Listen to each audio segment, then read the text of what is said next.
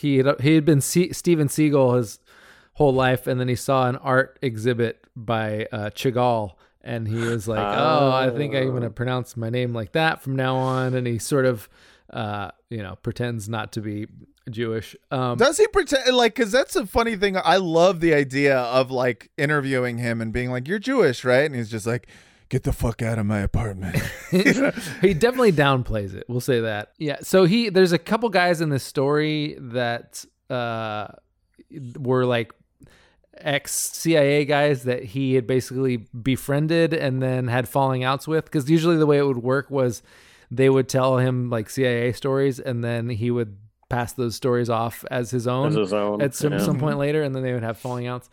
In an interview with Spy, Goldman, which is one of these ex-CIA guys that he was friends with, says he had long known that Seagal tends to tell grandiose tales about himself. Late in 1988, a former soldier of fortune and treasure hunter named Randy Widner invited Seagal, Goldman, and another man to hunt for treasure off the coast of Barbados. Fun. At that time, Seagal had been telling Goldman that he'd been a U.S. Navy SEAL. Evidently, this was one frogman who did not take well to water.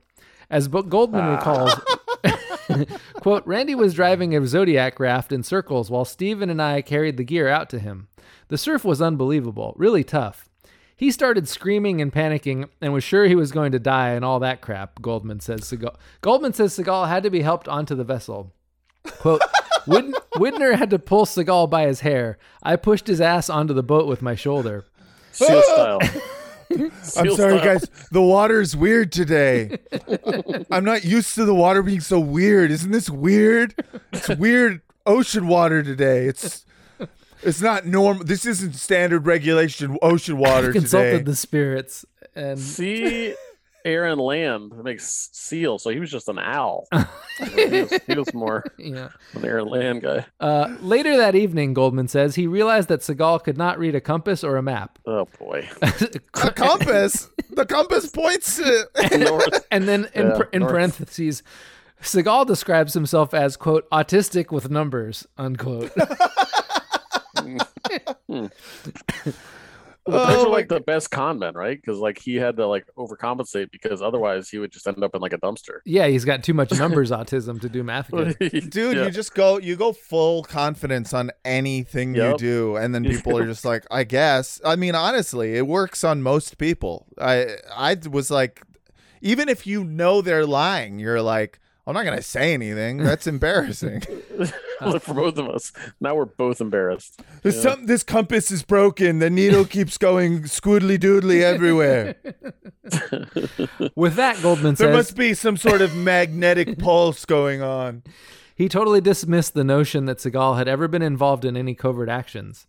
In his letter to the Times reporter, this is something that this Goldman guy wrote after they had a falling out. Goldman wrote that Seagal, quote, would surely die of starvation if he was given a compass and a map that led to a restaurant 5 miles away.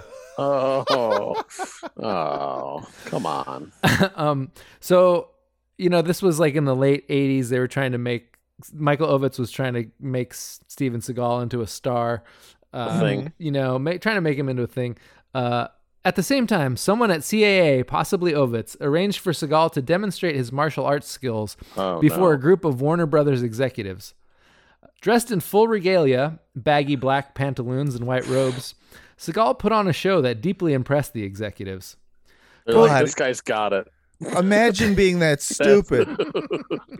Yeah. This guy's gonna do this chubby guy's gonna do karate for us at lunch. If you only have to convince other idiots, you're fine, right? Like God. that's the key. It was quite miraculous, Warner Brothers president Terry Semel told the LA Times. With just a toss of his hand, Steven would send the other guy flying. It was pretty astounding. What Mark Makita, who participated in the demonstration, finds astounding is that none of the executives seemed to know that the whole thing was orchestrated.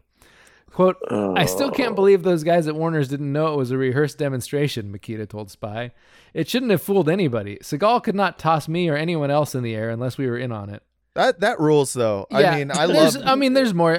So basically, yeah. So then they find this guy who at the time was Steven Seagal's business partner. Like they ran a company called Nasso Seagal Productions.